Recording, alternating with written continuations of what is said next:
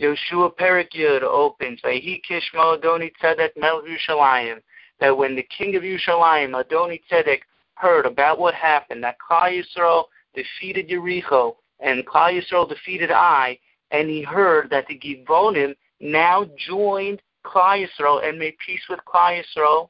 He decided, Adoni Tzedek, that he was going to attack the Givonim, a direct attack on the Givonim, which inadvertently would be an attack on Klal Yisrael. Mitzudas David points out, even so, even though he heard all this, he still strengthened his heart and decided to attack Klal Yisrael.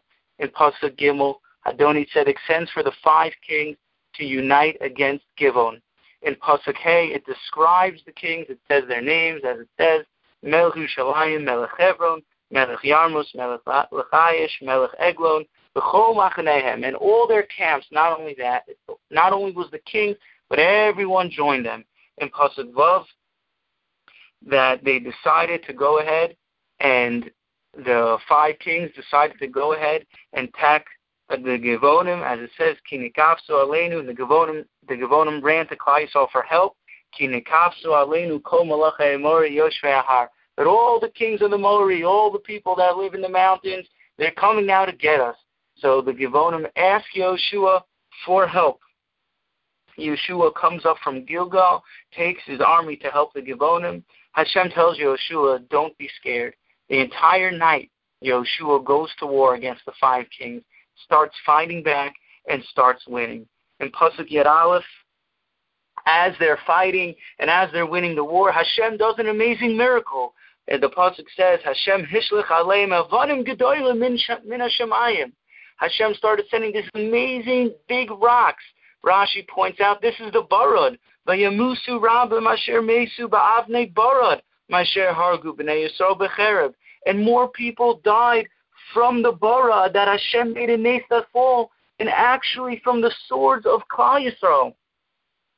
Hashem found these rocks, and there's this amazing nace, and they start winning the war. In Pasuk Yud Beis and Pasuk Yud Zayin, an amazing thing happens, another nace.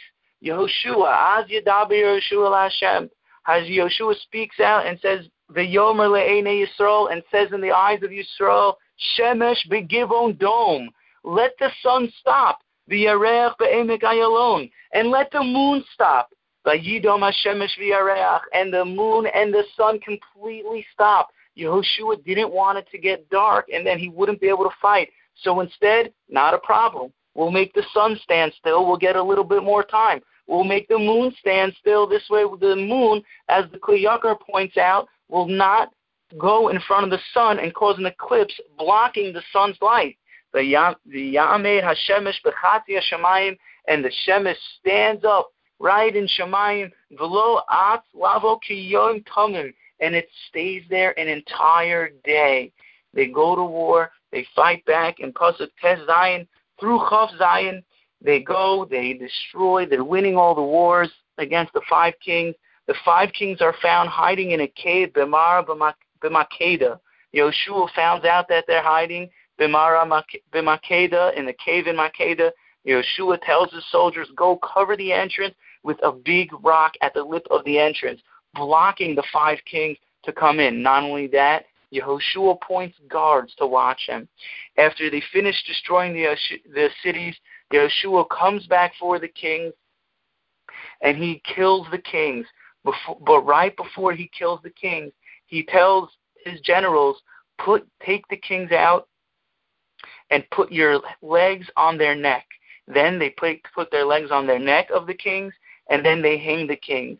Pasuk has Chav Zayin through Mem Gimel till the end of the Perek. The Navi lists all the cities that were destroyed in this tremendous battle, and what happened. Klal Yisrael then, at the end, they returned to their Machaneh Gilgal. Now, I want to point out this amazing nace that happened for Klal Yisrael, that Yehoshua commanded the sun to stand still. Yehoshua, he said to the sun, just stand still, just like that. We see it's the power of the tzaddikim. They have to be Mashana the Teva at any way they want. We know that the tzaddikim have a special koach with their tefillas, that they're able to mamish be Mashana the Teva and to call nisim and to make things happen through their koach tefillah. This is not something that we should take lightly. Also, I'd like to point out in Pasuk Chav Dalet that when Yehoshua, right before hanging the bodies of the 5 kings and taking them down before sundown, it says, Simu es ragleim al tzavarei malachim. He commanded his generals to put your legs on the necks of the kings. We know the head represents the seichel, the morality, and we know the lower part of a person's body represents their taivas. Yehoshua was teaching them a lesson that you're completely disconnected from morality. So we're going to have my generals put their feet on their neck. So too in our lives, we need to be able to connect our seichel with our lower body. We need to be able to integrate it and make it one thing, not like the kings, not like the lesson that Yehoshua was teaching of the 5 kings.